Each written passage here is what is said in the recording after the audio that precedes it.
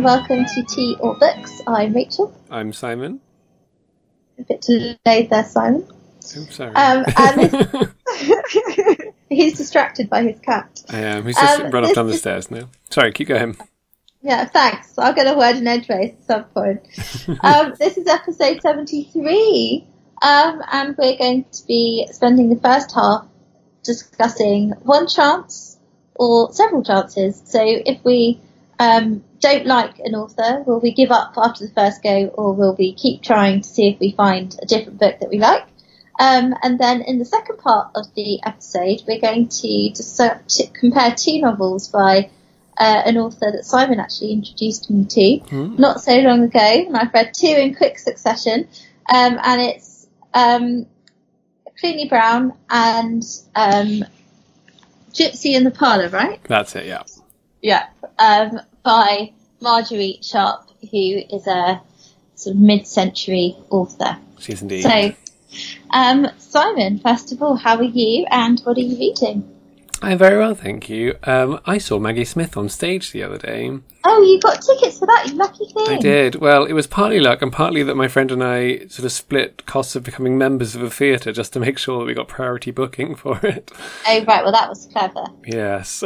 So now at least my friend Andrea is a member of the British Theatre. Yes, it was wonderful. We went on the final night and it was one woman show. She just sat in a chair, didn't really move, apart from, her hands. Completely spellbinding. All about Joseph Goebbels' secretary, whose name I can't remember, but who gave this interview when she was 103, I think, about what it was like being Joseph Goebbels' secretary. So yes, Maggie Smith had to age up a couple of decades, which can't be that common for her nowadays. But completely wonderful. So I'm sort of still on a bit of a high from that. But apart from that, I'm well, and I am reading Julius by Daphne du Maurier, which was originally published as Progress of Julius, but my copy is just called Julius, which I'm reading. So Ali at Heaven Ali is running a Daphne du Maurier reading week as we record, and so I thought, which one's got a name in the title? Turns out I don't own Marianne, and I've already read Rebecca and My Cousin Rachel, so I'm reading Julius, which nobody reads, as far as I can tell. Have you heard of it? Because I hadn't heard of it, and I own it. No, I haven't even heard of it. So it's basically about this terrible man who we see him from birth in great poverty in France, then he moves to Algeria, and then he moves to England, and he's basically extremely selfish. And I'm just going to move a cat out the way of the microphone. Yes. And I think one of the reasons, I'm just going to blithely carry on, one of the reasons that it's not super well known now is that it is very anti-Semitic, which I'm finding quite uncomfortable.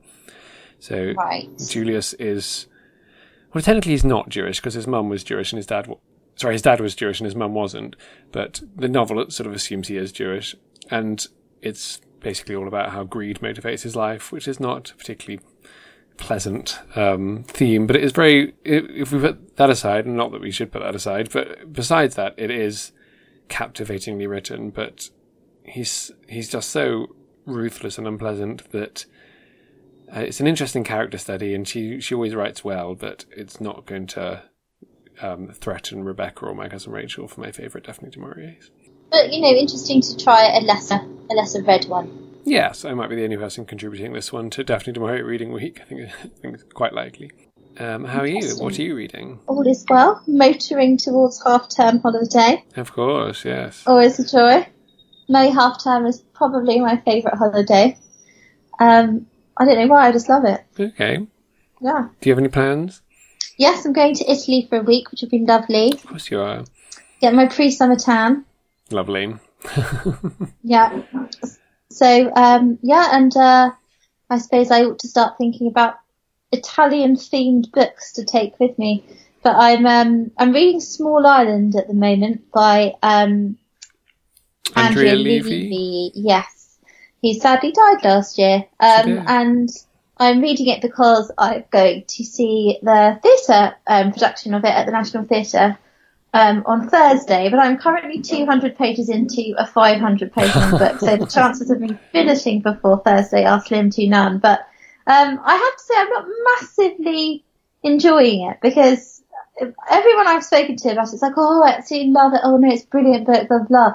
And I'm not massively loving any of the characters, and I feel like I'm 200 pages in, so I feel like if it hasn't happened yet, it's probably not going to happen. But I'm going to plough on. Apparently the theatre production is amazing. I've read loads of great reviews, so I'm looking forward to the theatre nonetheless. But I really wanted to be able to know the story beforehand, because I wanted to see whether I agreed with the way it was being adapted and what sort of decisions had been made and stuff, because I'm, a geek like that. I like thinking about these things.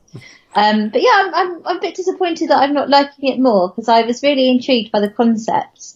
And I know it's been one of those books that everybody's read, because as always, I'm about a decade behind the times. But well, I've not read it, and I don't even know what the concept is. What is the concept? Oh, so it's basically set during the Windrush, and it's about a couple who kind of marry for convenience and come over because the female Hortense, who's like the wife, has got money to pay for the passage, but she can't travel by herself, and the guy Gilbert hasn't got the money, but he obviously wants to go, and he can travel by himself. So they agree to get married because they can sort of help each other out, as it were. And it's interesting because they arrive in kind of post-war London, which is a total dump, really, quite badly bruised, and all the lodgings are rubbish, and there's no decent jobs anywhere. And they've grown up in Jamaica with this. Well, Hortense has grown up in Jamaica with this idea that England is some kind of, promised land, and it's obviously not what she expects. And Gilbert has been in the Air Force during the war, and he already knows England and America, and he wants a chance to make something better of himself. And then there's also an English girl called Queenie who runs the house that they live in, is like the landlady of the boarding house that they live in. And it's about how like the neighbourhood responds to kind of this influx of Jamaican people and the racism that they experience and things, but also about adjusting to a new culture and a new society, and feeling. Okay. Yeah, so it's quite. I've never read a book dealing with that before, so it's dealing with the Windrush generation and that thing, and I think probably that's why the book was considered to be so exemplary and recommended, etc., when it came out. But I don't know, it's not grabbing me. I don't know why. Maybe I'm just not in the right mood for it, but. It's a strange beeping at your side. Yeah, it's just my washing machine. It's one of those washing machines that's like, I'm finished and I'm beeping, and then it just keeps beeping until I turn it off, even though I heard it the first time. It will stop eventually. Okay. Yeah. Right. Before we get on to the first topic, I just wanted to share a comment that we got on last episode 72 from Alexandra, which I won't read all of it, but it says, I want to thank you both for helping me finally crack Virginia Woolf's fiction. I've tried and failed to read her fiction many times, but something about hearing you talk about both books, Mrs. Dalloway and The Hours, made me try again. This time a door was unlocked, and I really loved Mrs. Dalloway. All the words from previous tries became followable images and ideas. So there we go. We've helped someone learn to love Virginia Woolf, which made me extremely happy. Oh, that does make me extremely happy. That's lovely to hear. So thanks for letting us know, Alexandra. Yeah. And we always love to hear if people have tried books that we've talked about, particularly if they are successes. And speaking of trying books, how many times, Rachel, do you give an author before you give up on them? Well, don't answer it straight away because that's the whole topic over. But let's see. Are there any authors that you didn't like the first time that you did eventually like? Well, actually, Virginia Woolf is someone who took me quite a while to get into. I read her first of all because I felt that I ought to. But I was a teenager at the time, so it was sort of my first exposure to writing that was perhaps more experimental and difficult to break into. And I think knowing me, I probably would have started with like The Waves or something. So, which is, for people who don't know, like her most completely abstract novel. So I remember finding that very difficult, and I didn't quite understand the concept of what she was trying to do, I think. But I knew that people considered her to be really, really good, so I wanted to keep persevering and seeing whether I could unlock it. And I remember reading to the lighthouse and finding that really magical, and that kind of got me into her. But then over the years, you know, I've gone back to novels that I've tried of hers and that haven't spoken to me. And I think as I become more of a, not necessarily intelligent reader, but a more experienced reader, I see more and I appreciate more in her every time. So I think for me, authors that people say you should read, or classic authors, you kind of feel that pressure to try them and to see something special in them. And if you don't see something special in them the first time, there's a kind of sense that you've got to keep trying until you discover it. I don't know whether you feel the same way. Yeah, definitely. I think, I mean, some of the authors that I wrote down it did take me a few times. Well, Muriel Spark, whom I love now, and I've read 19 of her books or something. I didn't hate the first books I read by her, which were The Girls of Slender Means and The Prime Miss Jean Brodie, both of which I actually really like upon rereading them. But I didn't really get them at first. And then I read The Driver's Seat, and I really liked that, and sort of it was away from there. But yeah, she's one. Evelyn Waugh, I didn't like. Put out More Flags particularly, but I can't remember what the second one I read was, but the third was The Loved One, which I loved. Very funny look at the funeral industry in America. And then Ian Forster, I didn't care for Room with a View or A Passage to India, but really loved Howard's End. Although in that case, it's almost certainly my distaste for books about the Brits abroad. But with all of those, as you say, it's because they are such names that I didn't feel like I could. Well, I probably could have given them up, but I didn't feel like I wanted to give them up after one try, because I thought there must be a reason they're so renowned. And we're looking, 10 plus years ago with all of them. So, maybe I felt slightly less set in my ways with reading. I don't know. But, yeah, if they were authors that I had never heard of before, I would read one book probably and think, not for me, not really bother going back, particularly, if nobody else I knew had read them. Because I think it's not just classic authors, it's authors who are well regarded by people whose opinions I respect. And that might be a middle-brow novelist that most people don't read. I guess if lots of bloggers are saying they like them, then I'm much more likely to go back than somebody that I've just sort of stumbled across. Yeah, no, I'm the same. I'm the same with you and Ian Forster. I love Howard's End, and I tried his other books and really don't like them. Which I feel like a lot of people feel this way about Ian Forster, but it's kind of not really spoken about. Because you feel like everyone feels like they should like him. And Howard's End is such a great book. It's like, what happened to the other ones? A Room with a View, I've never been so bored in my life. I know, that's one book I really thought I should love. Because it had that sort of elegance to the writing, and Judi Dench and Maggie Smith have been in the film adaptation, so... I mean, what's not to like? Exactly. But, yeah, I just found it turgid. It's strange, isn't it? Because I'm sort of the same with kind of Charles Dickens as well. I know I should read him, but every time I read one of his books, I was like, it was all right, but I've just spent 6 weeks of my life falling through this doorstopper of a novel, and is it really that great? I'm not sure it is. I do love Dickens. I mean, I like some of his books more than others, but I wouldn't say he's a favourite author. I'm not going to curl up with a Charles Dickens book and get lost in it ever. It just doesn't. It's too wordy for me. But and melodramatic. But I think there are definitely authors that are worth persevering with, and I think if lots of people enjoy an author and wax lyrical about them, and I've read a book of theirs and I haven't got on with it for whatever reason, I do normally just think, oh well, perhaps it's just I wasn't in the right mood, or I'm not in the right place for it at the moment, and I'll come back to it later. So I don't tend to write off classic authors, but yeah, if I try something by the latest prize winner or something, and I really don't like it, then I'm probably not going to try again. Like, so for example, The Essex Serpent that everybody was talking about a couple of years ago by Sarah Perry, I really wasn't that fussed by it, and her new book came out this year or last year, I don't remember, Melmoth, and I just thought, do you know what, I'm not going to bother, because I know it's going to be the same as the other one, and as much as I liked the writing style of her other one, I just thought, do you know what, I'm not willing to spend £12 or £13 on on a new book and not enjoy it. You know, if I came across a copy for free or something, I might give it a try. But, you know, like life's short, and I think especially with modern untried novelists who, you know, are all just writing pretty much the same thing these days.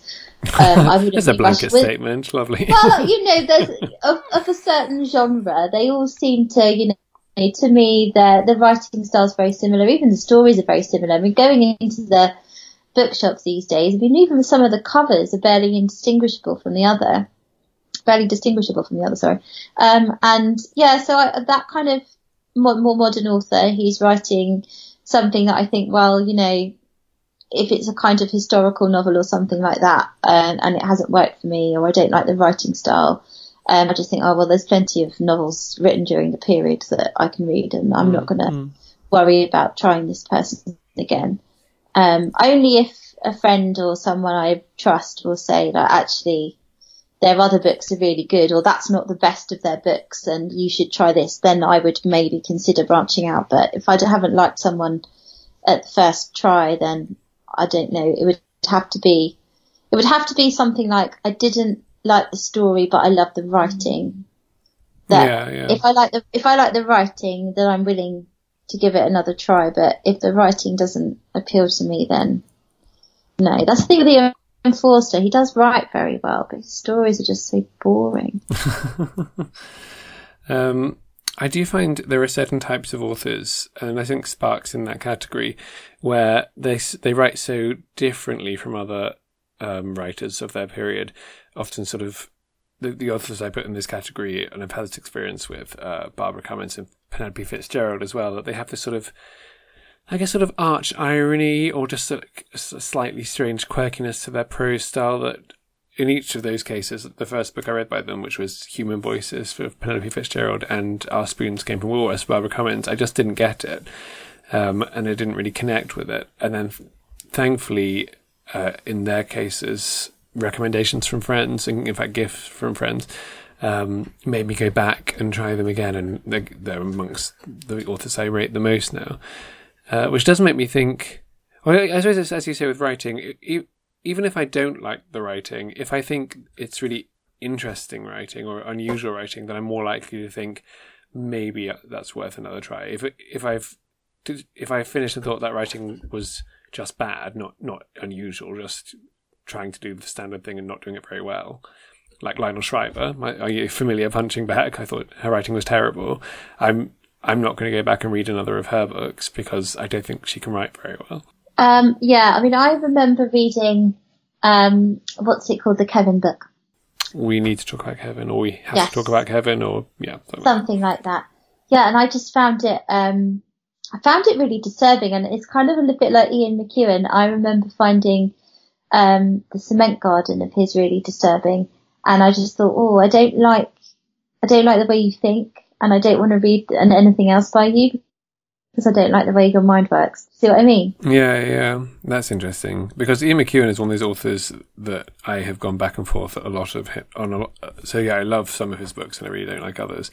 And I don't even know what the difference really is, because it's not like some of them are wildly better written than others. It's, at least, I don't think that's why I dislike them. I don't know. Maybe it's just a bit, because obviously for any of these authors, sometimes it is just our own mood that makes us dislike a book. Or not be the right time or whatever. Yeah. One author I did try for a second time because of you and because of Darlene was Elizabeth Bowen. Because I first read The Last September and I did not like it. And I didn't think it was very well written, but I may change my mind if I reread it. And then I read The House in Paris, possibly for the podcast. I can't remember. No, we did, was it To the North for the podcast? But yes, both House Paris and To the North I really liked. Those short stories we did recently, not so much. That's a shame. Yeah. I think you should keep going. Yeah, I think I will. And I think that's because I was encouraged to try her again by people whose opinion I trusted, and it worked. Yeah, I mean, if someone said to me, trying to think, if it's just a friend who I trust as a friend, but not as a reader necessarily, said, oh, actually, I really love this other Lionel Shriver book, I probably wouldn't pay any attention. Or even if they'd said, I love this other Elizabeth Bowen, I think I don't know what sort of reading you like normally. I like you, but I don't trust you as a reader. Which is a very different thing from trusting them as a person. Yes, that is true. Yeah, and then there are some authors who, if I had read... So I've read several of their books, and if I'd started in one place, I probably wouldn't have read any more. Although the only one I can think of immediately is Audrey Niffenegger. If we want to go back and listen to the episode we did on Her Fearful Symmetry versus The Time Traveller's Wife. But if I'd read Her Fearful Symmetry first, I certainly would not have read The Time Traveller's Wife, and I'd have missed out on a wonderful book. So, well, yes, no, likewise. I mean, that's an example of a terrible second novel, and she's not written anything since, actually, has she? Well, that's true. Strange. Well, she wasn't very nice to me at that book signing, so, you know. And we will not forgive or forget it. Absolutely not. Goes around, comes around, Audrey Niffenegger, so there we are. A great Christian moral. Oh dear. Yes, I was just thinking, I was going back over those books that I picked for the episode where we talked about books we hated, and how many of them I would try again. I was thinking, yes, Jose Saramago, maybe at a stretch I'd try again, because I thought he was an interesting writer, or at least, yes, he was doing something different. I just hated that book. But Dan Brown, no, not going back. No, I mean, you know, life's too short to read books that, you know, if you don't get along with an author's style or whatever, then unless, as we say, they're a classic author or someone who you just think you've come to at the wrong time in your life, or, you know, you've not quite connected with it because of your state of mind or something, then I think perhaps, you know, you probably aren't going to get along with the person. I mean, and I've got to the point now as well where if I don't like a book and I'm not enjoying it, then I just won't read the rest of it. And if that's happened, then I probably wouldn't touch that author again. Yeah. So is there anybody on your list of classic authors who you've tried and don't like but will try again? I can't think of anyone, actually. No, I don't think so. I can always see why they're classic. I just don't necessarily love reading them, but I read them out of a sense of duty, you know, because I like to... Also, obviously, being an English teacher, I do have to know, like, the basics of all the classic novels. So I have to kind of force myself. So I can't really avoid it. That's the unfortunate thing. That's fair. Has that ever worked? Has it ever made you like an author you thought you didn't? That sort of sense of obligation? Well, I have to say that I've become a huge fan of Shakespeare since becoming a teacher, and I've read a lot more of his stuff and a lot more about him. And the more I learn about the time Shakespeare's time and like the history of theatre and things like that, the more I appreciate how amazing he is. And certainly when I was younger, I would never have like read a Shakespeare play for pleasure, whereas now I would happily sit down and read one. But that's because I understand it more. And the more and I don't have to like, you know, look up all the notes or things like that. Yeah, and definitely. I do think there's an element to that as well with some authors, particularly, you know, canonical authors, or, you know, if you're looking at something that's written in the past, if you don't have an understanding of the period, or you find the language quite dense and difficult to get through, then that can be a real barrier to your enjoyment. And actually, once you know more about it, you can find it opening up to you in ways that you never imagined. Yeah, definitely. And there is that stereotype of, you know, doing books at school that put people off that author for life, which I'm sure would never happen in your classroom, but in some it might. Absolutely not. No. And yes, I certainly didn't get anything at all out of Shakespeare when I was 11 and doing it, but now I'm a big fan. Shakespeare's all right. He'll go places. He will. My babies will love Shakespeare. So. Your what, sorry? My baby. Oh, gosh. Well, I think on my list of so far don't like, but still vaguely hoping to, I will put Iris Murdoch on that list. Because I have tried to. I've never even tried Iris Murdoch, you know. Yeah, I mean, I talked about it on the episode of Books We Hate, and I've read The Sea and the Sandcastle, and I don't like them, but there's enough things in there that I did like that I think, well, maybe there's one that will become one that I love. I just kind of instinctively know I won't like her, so I've never bothered. Based on no evidence whatsoever. What an inquisitive mind you have, Rachel. It's quite humbling. And I mean, I can put the whole category of poetry in this as well, but that's a whole different discussion. I've never quite got to the poetry that I love, but I believe that I will one day. You need to come and join my lessons. I'll teach you to love poetry. It might look quite strange if I just sort of sat in the back of your classroom with a bunch of French girls, but yeah. Well, we could pretend that, you're a trainee teacher. And it's not just girls, it's boys too, and they like poetry. Oh, is it? I do apologise. I thought it was a girls' school. How very modern. I used to work in a girls' school, but not anymore. Oh, okay. Haven't worked in a girls' school for 4 years, Simon. I love how you keep up with my life. Rachel. Such a great friend. Sorry. The only, I mean, I don't want to go into teaching, but the only thing that would make me do it is getting called Dr. Thomas all day. I'd enjoy that. That's not really a good enough motivation to become a teacher, is it? No, and they'd just call you sir anyway. That's true. It's a waste. Okay, yeah. So it's off. I'm not going to become a teacher. What a loss to the profession. But, well, how long have we been talking about this? I don't know. Have you got more to say? No, but I think we've sort of, exhausted that one, haven't we? But I still don't know quite which one to pick. One chance or many chances, because it is so different depending on what sort of book it is. But I think I'm going to be optimistic and say many chances, which maybe I'll try and be more like that in future. I will try not to write authors off too quickly, but aspirationally and about famous authors or authors that my friends love, my literary friends love, I will say many chances. How about you? Yeah, I think I'm similar. I'm quite willing to give people a try more than once if I can see some things that I like in their work. And I just think, maybe it was their first novel and, they're still working things through, but they've got some beautiful writing. So I definitely try another one.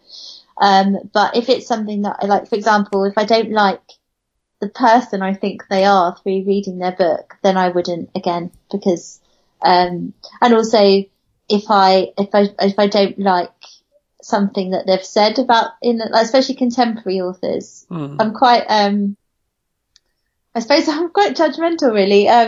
So if I read an interview with them or something and I think, they sound so annoying, like I won't read their books. Oh dear. People tune into this for the scholarship, I think. Yeah. They're annoying, so I don't read their book. We were just having a discussion about this at work the other day where I was talking very loudly about how much I hate Ian McEwan based on no personal knowledge of him whatsoever. But everyone at work in the English department agreed with me entirely. We were like, yeah, we all irrationally hate him. Why is this? It's intriguing. And all of us had at one point thrown one of his books against a wall. So that says it all, really, doesn't it? Which one did you throw? On Chesil Beach. Okay. I came close with Saturday, I think. But Black Dog's brilliant. I recommend that. Anyway, Atonement, marvellous. The rest of it, yes. Dross. Yeah. I've not read one of his books since On Chesil Beach because the premise for them always sounds so unappealing. It's like I've rewritten Hamlet from the perspective of a fetus. Like, why? And no one asked you to do that.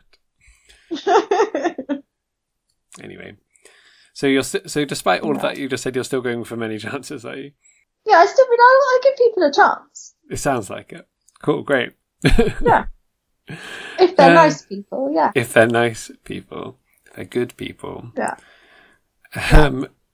Right, well, let's turn to Marjorie Sharp. Hurrah. Yes. Do you mind if I do a quick intro to The Gypsy in the Parlour because I read it more recently? Yes, of course. I'm just going to get off on my phone for names. The review I wrote.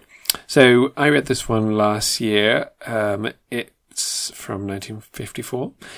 And it's the fourth one I'd read by her. And it's the first one I'd read that is not overtly comic in tone. And it's about a family at, when is it? Late Victorian they start? The Sylvester family, which is lots of brothers and their wives living together on this farm. The youngest brother is unmarried, Stephen, and he's the only one who hasn't sort of married from local stock, the sort of wife who will help on the farm, the sort of wife who is expected to join. And he is sort of rather mysteriously married Fanny, who has come from elsewhere. And she is, I guess, the gypsy in the parlour. Another way of saying it is the fly in the ointment in some ways, because she is not what they expect. She doesn't really fit in, and she starts getting ill almost certainly. Sorry, almost immediately, rather. And the tensions in the house grow as a part of her being different to everyone else and part of this illness. And all of this is observed by the narrator, who is a young relative whose name I can't remember. Can you remember her name? No, how terrible is that? I literally just finished it 2 days ago. Oh well, we'll call her the narrator. Maybe she's unnamed. Let's say she's unnamed. So she's this young relative who lives most of the time in London with her family, but comes to this household as well. So we see it through her sort of youthful eyes as this halcyon world, but we can also see that all is not quite what it seems. Yes, well, Cluny Brown is a very comic novel, very light-hearted in tone, and it's set in the sort of early 20th century, and Cluny Brown is this hapless working-class girl who's an orphan. She lives with her uncle, who's a plumber in London, and she's always getting herself into trouble because she doesn't know her place. This is like the running thing. She thinks she's better than she is, and she's always getting herself into tricky situations. So her uncle's sister decides that enough is enough, and she needs to be found a place to teach her a few lessons. So she's packed off to Devonshire, to a nice old manor house to be a maid. And very soon, Cluny Brown is causing all sorts of trouble down in Devon. And there are some wonderful characters there. So there's the Lord and Lady of the house, who are very sweet and mild people. And there's another servant who lives with them. And then they've got their son, who decides to bring, who he thinks is, it's set during the war, a Polish man a Polish professor, who everyone calls the professor even though he's not, who he thinks is at risk of being, murdered for his political views when he's actually not, and he comes and sort of keeps him hidden down at the house. And he's also got, totally in love with a girl who doesn't want to get married to him, and she also comes down for the weekend, and it's all just very light-hearted and funny, and yes, lots of chaos and upset before you get to your inevitably happy ending. Yes, yeah. Not really a spoiler, it's sort of obvious. Yeah. Yeah, I think it's really interesting that they both are books about a young woman entering a household and changing it, but so different in tone. Yeah.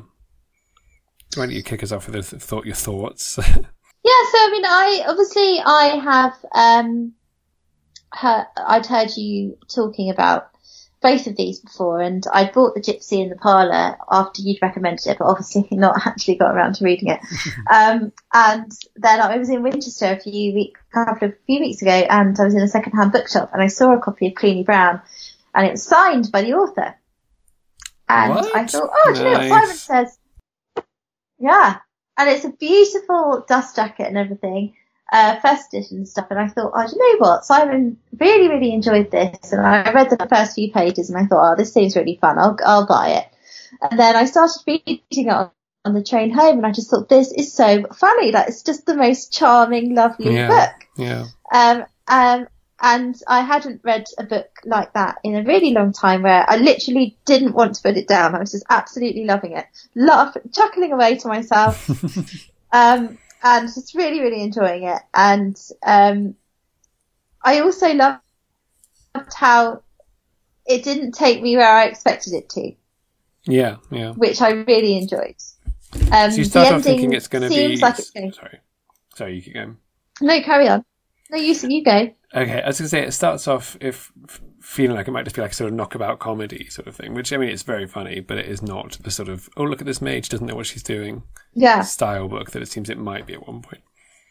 Yeah, I love the fact that Cluny there's no sort of patronisation of her. You know, there is something special about her. There is something different about her. You know, she does have a sense of a world that's bigger than the world she was born into, and she wants the best for herself, and she's willing to take risks and break out of the comfortable and quite boring life that her family members have and that they want for her. And I love that part of her personality.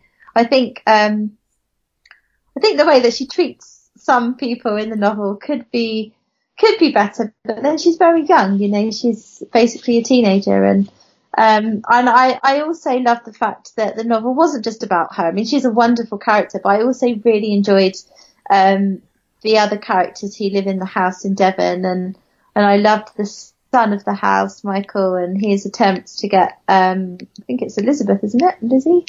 Oh, who knows? I don't know, but the girl he really loves to get her to marry him, and there's just so many just funny character. She's so Marjorie Sharp is so funny at kind of capturing a character and giving them just the right things to say. And there's also some lovely moments of pathos in the book. You know, it's set during the war, or just the war's about to start. Sorry, I think it's 1938 it's set, and you know, they're starting to think about going to war, and you've got that sense running underneath the surface that life is about to change for them quite dramatically. You're in this very traditional, kind of aristocratic household where nothing has changed for generations. And the whole reason why this house holds so much charm for so many of the characters is because it represents the ideal of England, the fact that it never changes, the fact that traditions are valued and all that kind of thing. And so there is that sense of sadness rippling underneath the surface. I mean, it reminded me very much of E.M. Delafield in a way.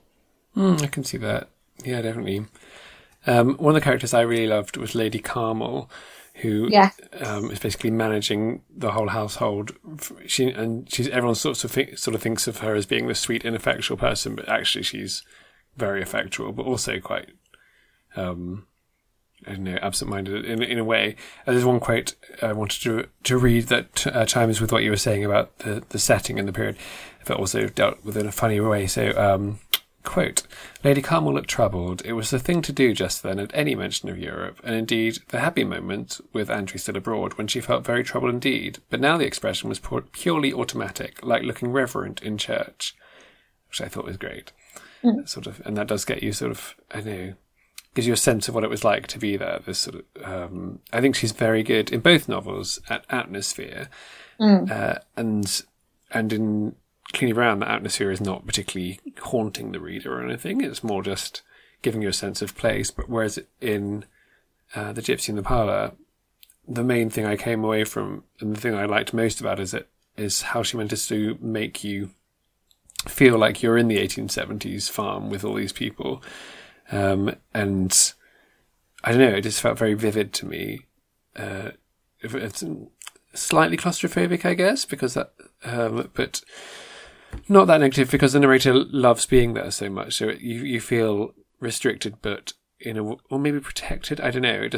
I felt very much like I was there in a way that I don't often read when I'm reading novels. I don't know if you felt the same.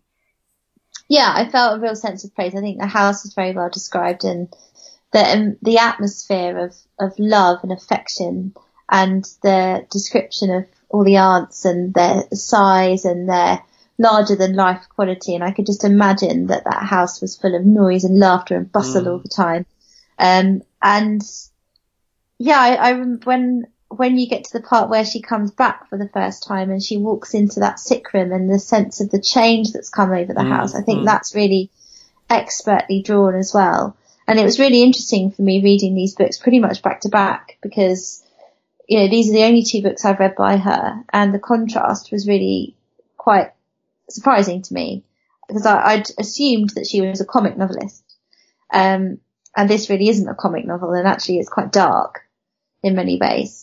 Yeah, and it's I think it's really clever how she brings that darkness and that somberness through mostly through atmosphere and tone, because you sense what her presence has done and what the differences in her character from the character of the other people in the house, how that's changed the household, but really subtly, I think, really cleverly. And yeah, I was surprised because the first one I read was The Foolish Gentlewoman a long time ago, which I actually read because I was reading some letters of P.G. Wodehouse, and he mentioned in one of the letters how much he liked the book. So I thought, well, if P.G. Wodehouse thought it was funny, I'll go and buy it, see what I think. Enjoyed that, and I read The Eye of Love at one point as well. But the first 3 I'd read it all being funny. And so, yeah, opening this one and discovering that it was not funny, nor not trying to be funny. And then, in fact, the only other one I've read after that, Britannia Muse. I read Lisa Lillywhite as well. Britannia Muse, also not funny. Lisa Lillywhite, somewhere in between, I guess. But, yeah, really versatile author, really impressive. Yeah, she's, I think what's interesting as well is, she writes, like Clooney Brown, for example, is very funny, very light-hearted, but it's still really beautifully written. And so she's a very good writer, I think. And I'm really excited to read some more of hers and see different sides of her. But I think what I really liked about both of these books is her depiction of characters and people and the inner life of people. But I thought what's quite interesting about The Gypsy in the Parlour is that it's all told from the perspective of a child. So you've got that sense of, we can only see what she can understand from her position. And I think she does that very well. You can see as an adult perhaps what's really going on. Yeah, I'd kind of figured it out quite early on. But the leaps that the narrator makes, being, 9 or 10 years old, are understandable from the perspective of a child. But what I did find a bit unrealistic was that she would have been allowed to rule over that house in that way for 2 years. Yeah, I think, to go to your first point, I think definitely it reminded me a lot of The Go-Between. Yes, that's exactly what I was thinking, yeah. And very similarly successful in doing that sort of childlike perspective, whilst also, what they are not understanding. But yeah, I think in terms of the 2 years sort of ruling, I guess because she rules so passively somehow, it's not like she's trying to beat them at their own game, or they've got, is it Charlotte who's the oldest of the wives? She's very sort of firm and domineering in a good way. She's a very powerful presence, and it's not like Fanny's trying to beat her at that. She's just this thing they don't really quite understand, that she's come in and undermined what they understand as traditional ways of having power in a household, I guess. I found it very interesting, the sort of claustrophobic atmosphere, and of how she's using in many ways her femininity to get what she wants. But I think it's also interesting from the perspective of it being a 19th century novel, this idea of the nervous complaint, and the fact that the fact that the young narrator says things like, I know all about nervous complaints, I know about nerves, and it's very much something that's accepted as a female condition. And she even says I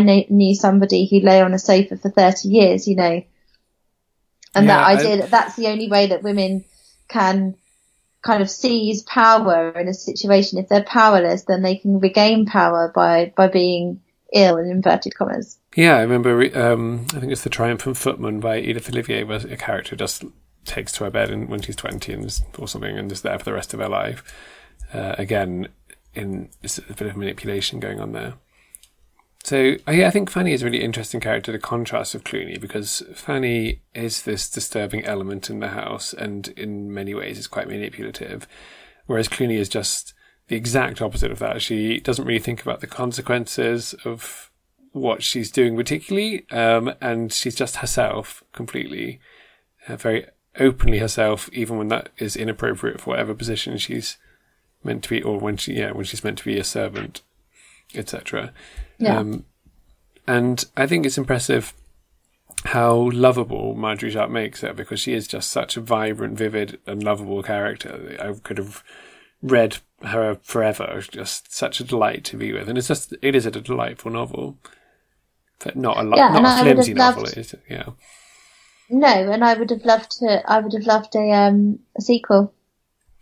Yes, and she does do sequels occasionally. She wrote several with Martha, who was in The Eye of Love, but I don't think she wrote a sequel to Clooney Brown.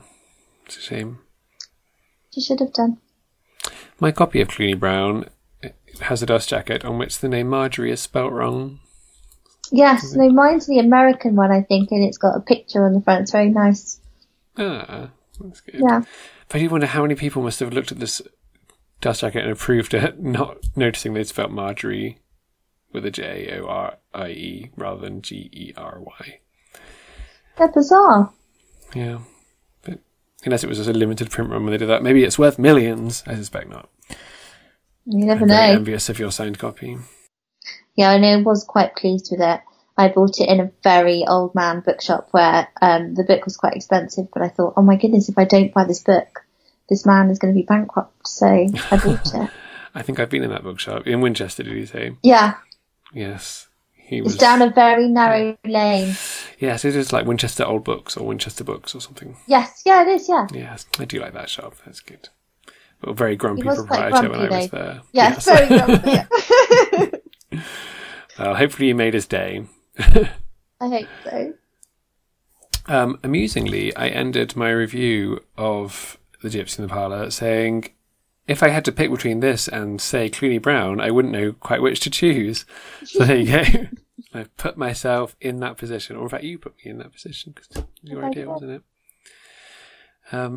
And I certainly started the conversation not having a clue which one I pick, and I don't feel like I'm much the wiser. Whilst I mull it over, do you know which way you will fall down? I mean, I really enjoyed both of them for very different reasons. I think they're very different books. It's quite difficult to directly compare them. But I think if I based it on which book would I probably want to read again and again and again, I would probably have to go for Clooney Brown, just because it's so funny. Yeah, fair enough. Well, I've read 6 of her books now, and these are definitely my top 2 favourites from those 6. I've really liked others. But I think because it's so hard. I love them both. I think just because it stayed with me so vividly, despite me not remembering the plot, suddenly the atmosphere of it stayed with me really vividly. I am going to go for The Gypsy in the Parlour. I think. Oh, interesting. Know. Okay. Which is funny because I would have thought we'd go the other way around on those. Oh, really? Well, it reminded me a bit of when we did Miss Mole versus Chatterton Square by E.H. Young, and that was sort of a very funny one versus a more sombre one. We went the other way around on that. Wow. I think, if if I spoke for too many more minutes, I would change my mind. But they're both brilliant. And it's really good to find an author who can do both really well. And it doesn't feel like when you're reading one that it's sort of a pale imitation of the other. It's just two completely differently, very well created, different types of book. Yeah. Well done, Marjorie. Yeah, and thank you to you for introducing me to you're welcome. A new author. I've got lots on my shelves that I've not read, so hopefully we'll get some more. Do you have any more waiting for you, or do you need to go and buy some more? No, I don't. And I was saying to you the other day, I never seem to see any in second-hand bookshops. So, are there any in particular that you think I should look out for? I think Britannia Muse is very good. It's more in the Gypsy in the Parlour sort of side of things, in that it's not funny. I did really enjoy The Eye of Love. I've heard very good things about The Nutmeg Tree that I've not read, so that might be the next one I read, and then I'll let you know how it is. But okay. Yeah, there are definitely some Marjorie Sharp devotees out there, so do let us know which are your favourites and whether or not they're funny. Let us know that too. Yes. Great. That was fun. Hurrah for Marjorie. And in the next episode, we'll be looking at 2 American novels of the mid-century, or approximately that. Stoner by John Williams and The Easter Parade by Richard Yates. That's 2 of the most boring author names we've ever had, I think. It's going to be hard to remember them, but I think I got them right. Yeah.